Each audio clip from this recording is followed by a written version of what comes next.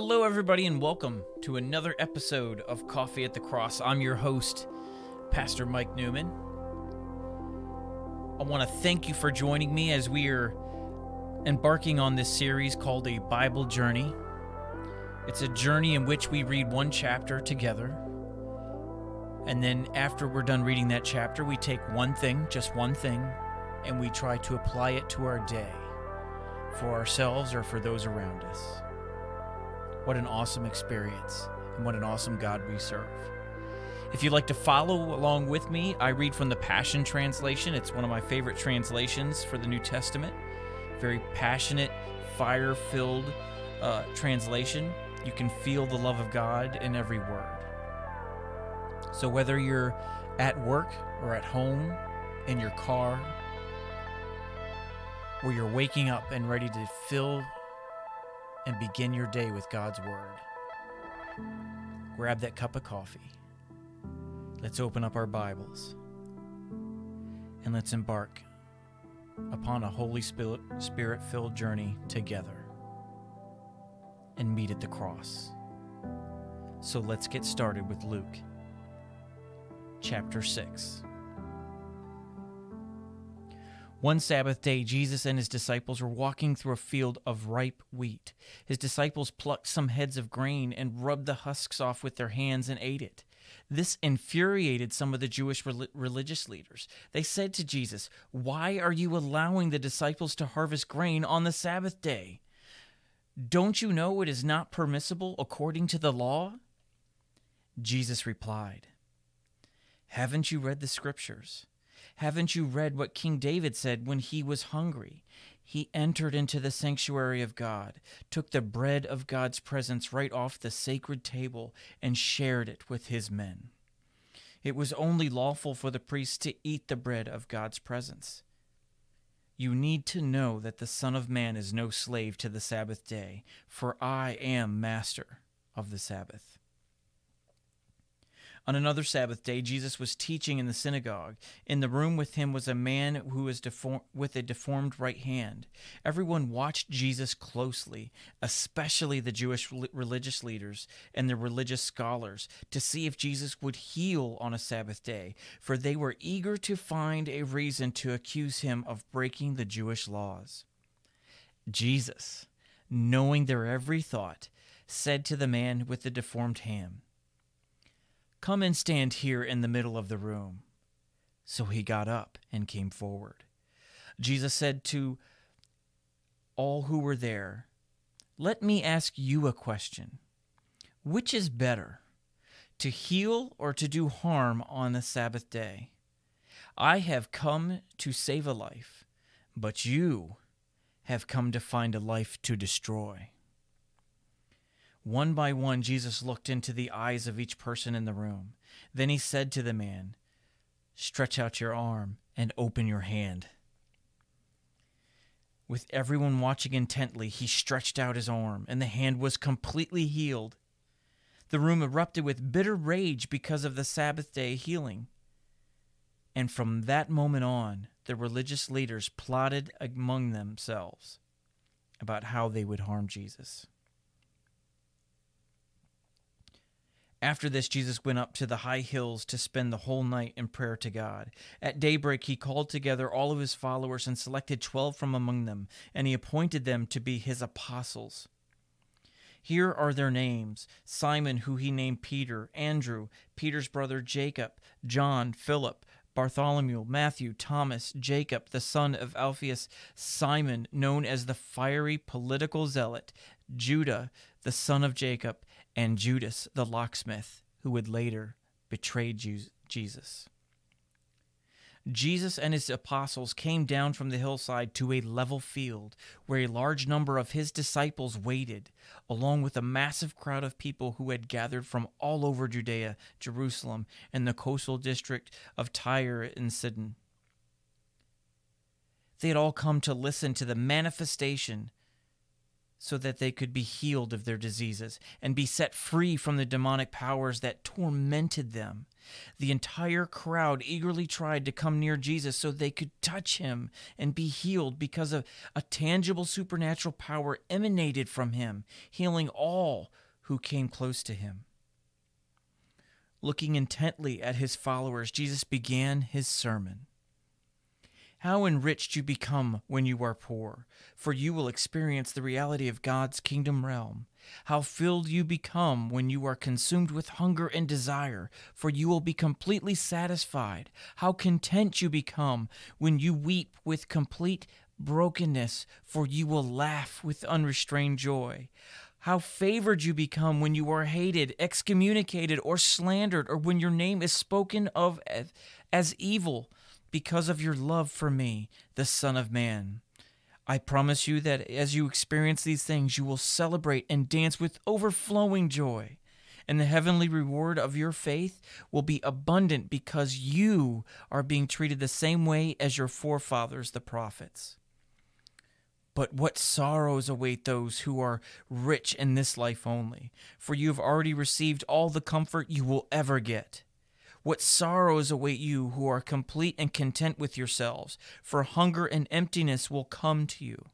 What sorrows await those of you who laugh now, having received all your joy in this life only, for grief will be and wailing will come to you. What sorrows await those of you who are always honored and lauded by others, for that's how your forefathers treated every other false prophet. But if you will listen, I say to you, love your enemies and do something wonderful for them in return for their hatred. When someone curses you, bless that person in return. When you are mistreated and harassed by others, accept it as your mission to pray for them. To those who despise you, continue to serve them and minister to them. If someone takes away your coat, give him as a gift your shirt as well. When someone comes to beg from you, give to that person what you have. When things are wrongly taken from you, do not demand they be given back. However you wish to be treated by others is how you should treat everyone else. Are you really showing true love by only loving those who love you back? Even those who don't know God will do that. Are you really showing compassion when you do good deeds only to those who do good deeds to you? Even those who don't know God will do that. If you lend money only to those who you know will repay you, what credit is that to your character? Even those who do not know God do that. But love your enemies and continue to treat them well. When you lend money, don't despair if you are never paid back, for it is not lost. If you will receive a rich reward, and you will be known as true children of the Most High God, having his same nature. For your Father is famous for his kindness to heal even the thankless and cruel. Show mercy and compassion for others, just as your heavenly Father overflows with mercy and compassion for all. Jesus said, "Forsake the habit of criticizing and judging others, and you will not be criticized and judged in return." Don't look at others and pronounce them guilty, and you will not experience guilty accusations yourself. Forgive over and over, and you will be forgiven over and over. Give generously, and generous gifts will be given back to you. Shaken down to make room for more. Abundant gifts will pour out upon you with such an overflowing measure that it will run over the top. Your measurement of your generosity becomes the measurement of your return. Jesus also quoted these proverbs. What happens when a blind man pretends to guide another blind man? They both stumble into a ditch. And how could the apprentice know more than his master? For only after he is fully qualified will he be at that level. Why do you focus on the flaw in someone else's life and fail to notice the glaring flaws in your own life? How could you say to your friend, "Here, let me show you where you're wrong," when you are guilty of even more than he is. You are overly critical, splitting hairs, and being a hypocrite. You must acknowledge your own blind spots and deal with them before you'll be able to deal with the blind spot of your friend. You'll never find choice fruit hanging on the bad, unhealthy tree. And rotten fruit does not hang on a good, healthy tree. Every tree will be revealed by the quality of fruit that it produces. Figs or grapes will never be picked off thorn trees. People are known in this same way. Out of the virtue stored in their hearts, good and upright people will produce good fruit. But out of the evil hidden in their hearts, evil ones will produce what is evil. For the overflow of what has been stored in your heart will be seen by your fruit and will be heard in your words. What good does it do for you to say that I am your Lord and Master if what I teach you is not put into practice? Let me describe the one who truly follows me and does what I say. He is like a man who chooses the right place to build a house and then lays a deep and secure foundation. When the storms and flood rage against that house, it continues to stand strong and unshaken through the tempest. For it has been wisely built on the right foundation. But the one who's heard my teaching and does not obey it, like a man who builds a house without laying any foundation whatsoever. When the storms and floods rage against the house, it will immediately collapse and become a total loss. Which of these two builders will you be? That concludes Luke chapter 6. Let's go back, and I want to talk about the part. There's lots of stuff in this chapter, and, again, I always encourage you guys to go back and read this again. There's other stories in here to dive into, to reread, to meditate on. But we're just going to cover one, and I want to cover the part where he talks about loving our enemies. When I just look around society today, we are so polarized in our beliefs that we're no longer willing to talk to each other. We're so easily offended by things. And, the Bible is a book that is meant and built and designed to offend us, to get us to a point of surrender and repentance. We so rarely change unless we're called out. We change the things we do when we become embarrassed by what we've done, by how it's perceived. Then we change. Or if we fall short, or if we're looked down upon, we change. Right? We rarely change when everything is going good, when everything is perceived as good. We maintain, right? We stay on the course. Being offended is not a bad thing. Being offended is actually a good thing.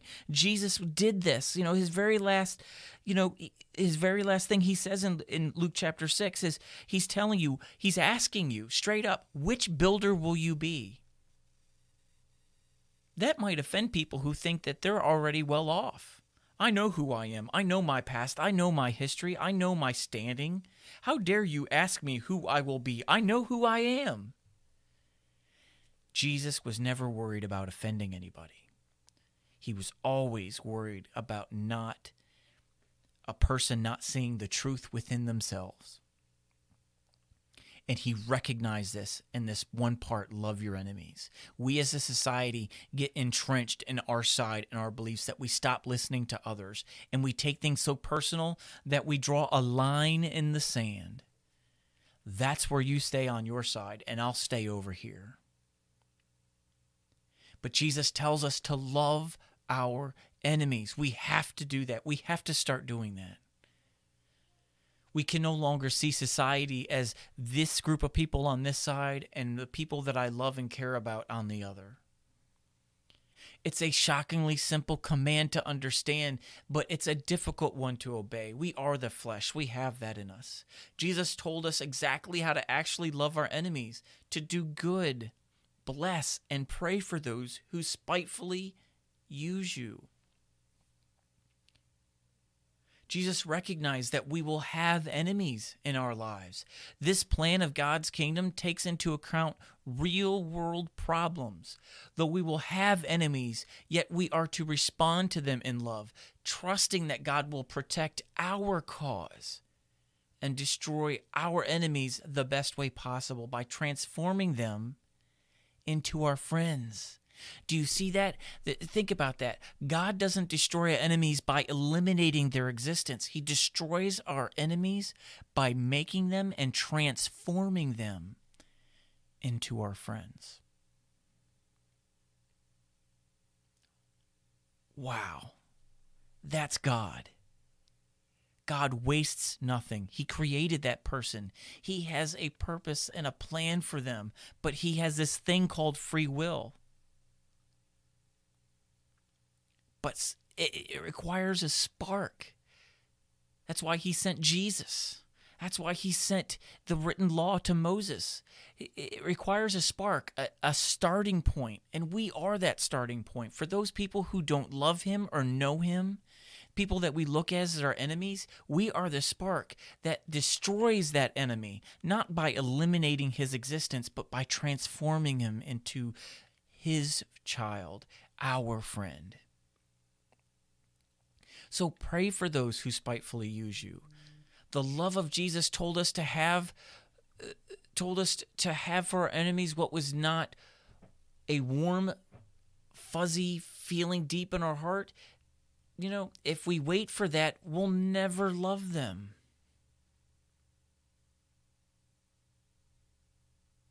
You see what I'm saying? We can't wait for them. We can't wait to love them until they give us something that gives that sometimes we're like, I'm not going to talk to that person because of who they are, what they're going through, or how they act. I'll be nice to them when they drop the drama, when they drop the hatred, when they drop all those things. Then I'll love them. Jesus tells us, no, you start loving them now, because you will never love them if that's what you're waiting for. You are the spark. A fire cannot start without a spark. A fire cannot start without that fuel, that flammable source. The Holy Spirit is the flammable source. But God created you to be the spark that ignites the Holy Spirit in a relationship or a friendship or an atmosphere or a room. So we have to love our enemies. The love for our enemies is a love that does something for them, not for us. Quite apart from how we might feel about them. See, that's the understanding Jesus is trying to say. A relationship, we look at it as, what can I get out of this relationship? I want to be friends with this one because how they make me feel. When we transform our mind, when we change the paradigm with how we interact with the people in our ministry, and our ministry is our daily life. We are all ministers for God. When we change how we perceive the dynamic of how we interact with people, we have to understand that the relationship is not about what they do for us or how they make us feel. It's how we make them feel. For all we know, the reason they are like that is because they've never been loved. Because they've been hurt. Some of them have even been hurt by their own church family. They've been hurt by an environment that they thought was of God. So we are the ones that are supposed to love them, to show them that this is God, and that's what changes them. We are doing something for them because in realistic terms, we are trying to do something for God. We want to please God. We want to increase his favor in us, and this is how. This life was never about doing everything we can to possibly maximize our existence in his presence. We are created literally to help others. Eve was created to be Adam's helper. Everything was created to help and assist us to get to the kingdom together. Let us not arrive at the gates with an empty back seat. Let's arrive at the gates with a full vehicle, full of his children, brothers and sisters. So what I want, what we're taking from today is, when we're loving our enemies, start looking for opportunities to love somebody for them. Don't look at it as, I'm going to talk to this person because they give me something. They make me feel wonderful when I talk to them, and I can't go over there and talk to that person because they're so negative. Love on them today. Love on them today. Different how everybody else loves them, loves that person in the room. You love them like God loves them. He created them. He has a plan for them. And God sent you to be the one to show them that. And I promise you, over time, when you continuously love them in this manner and they know that you're not doing this selfishly, right? What we talked about earlier, we're doing this for them, not us. When they realize you're not doing something because you want something, that you're genuinely loving them because you care about them feeling loved, you will see transformation. I promise you that. I've seen it in my own life, in my own ministry, time and time again. The unlovable become loving. They become loved and become loving. William Barclay once said, and I'll close with this, we cannot love our enemies as we love our nearest and dearest. To do so would be unnatural, impossible, and even wrong. But we can see to it that no matter what a man does to us, even if he insults us, ill-treats us, and injures us, we will seek nothing but his highest good. So let us transform a person by seeking their highest good. You have the ability to transform them from a person who you see as the most negative in your life, and you are going to seek nothing but their highest good, and you can pull that out of them. You can release that from them. The enemy, that Satan has imprisoned that. He has shackled that part of them. You can release it and free that part of them by loving on them daily, regardless of how they treat you. And eventually they will realize this person doesn't love me because they want something. They love me because God loves me. They love me because they want to love me. And that will change them.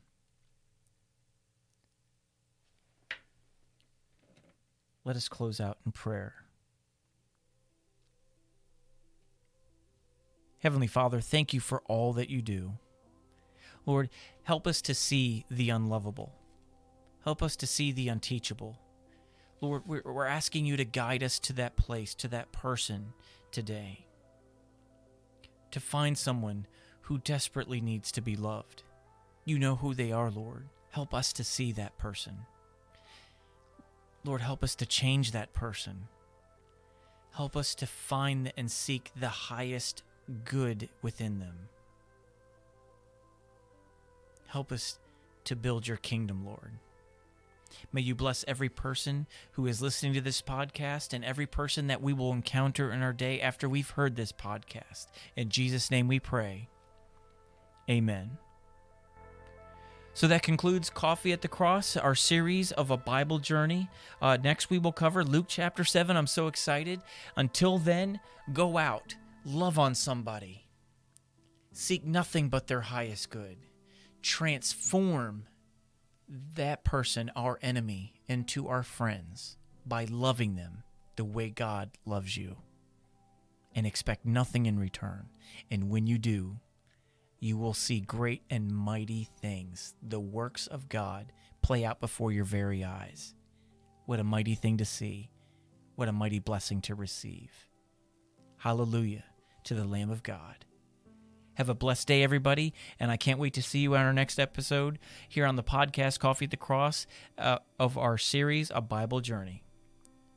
Luke chapter 7. Next time, can't wait. Have a blessed day, everybody.